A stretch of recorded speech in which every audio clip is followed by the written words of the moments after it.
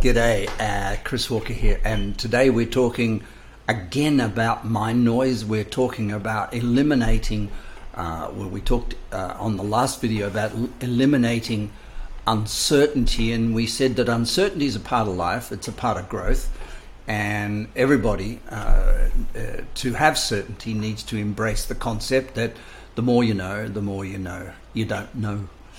And sometimes that's hard because we get our identity out of knowing things. We think we are what we think.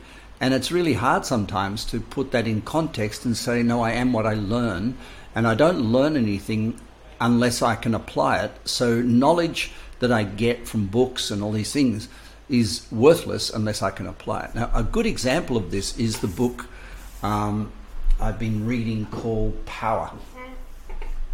And it's got lots of theories, and one of the theories in that book is make your boss shine. And the question's going to be, what if your boss isn't the sort of person you don't want to make shine? What if you're caught between this trap of your value set arguing with your boss about what they say and your appetite for success, and which is another word for power? And it comes down, it's a really interesting conversation to have with people because they really do get a very personal challenge against their boss and start thinking that if they endorse their boss, they're in some way throwing their own identity out the window in favor of contrivance and manipulation.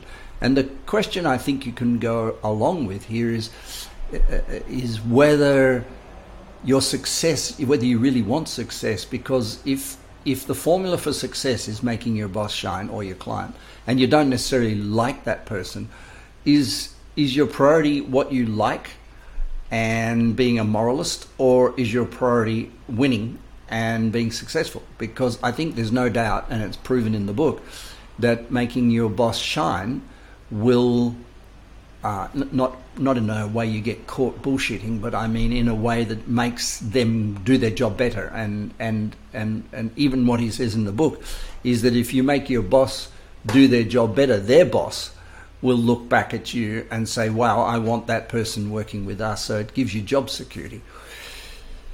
I've always said, if you want to know how to perform at work, don't ask your boss, ask your boss's boss. And that will, which is a similar thing to say, because I don't think shining in the language of, your personality is the thing that we are talking about here. I'm talking about performance. So we're not talking about fake mirage of blowing smoke up people's backside who don't deserve it. But today we're talking about confusion. And I think I've led into the topic of confusion really here quite cleverly in this conversation, because confusion comes when you've read something and you've learnt something, but your natural tendency and your memes are in debate. And confusion comes when your value set and the value set of, let's say, your company or your boss or your partner are in conflict. So the question becomes, what are you going to do? Do you honor your values and therefore be what's called in the world authentic? Or do you honor their values and be what's called in the world seductive and manipulative? Either way, you end up losing, because on the one hand, if you're not true to your values and you become true to someone else's values, you feel diminished and you feel unmotivated and you feel depressed and you'll drink alcohol. On the other hand, if you don't subscribe to their values, they won't like being around you, and therefore you'll be very powerful, but you'll be all alone. You'll have no followers. And so the question is always, how do you fulfill someone else's values in order to fill your values? And I think that it is the process of eliminating confusion completely. When you say, by doing X, Y, Z and making that person happy or helping that person thrive, how does it make me thrive? I think confusion comes a lot from the fact that people try to suggest that they're giving for free. that they're being kind, or they're being loving, or they're mowing the lawn for somebody else, which is never true. First, if you mow the lawn, you need to want to do it for yourself. Get over it. Secondly, doing something for somebody else suggests that in return there's nothing except their gratitude. So if they withhold their gratitude, you get grumpy that you did something and you didn't get any return on your invested time. And I think that is deception for yourself. That at the end of the day, we're all very selfish. We do things for ourselves, but sometimes the way we justify doing things is to do it on behalf of somebody else in the hope that they say thank you, so we get remunerated. The most important part of self-development is self-reliance.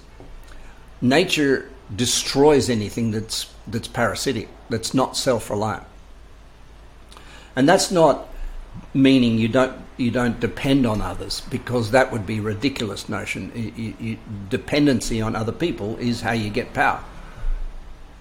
The thing is that internally and at our level of confusion, or where values originate, we have to know that I'm doing something to fulfill my values through somebody else. I'm fulfilling their values to get something that I want.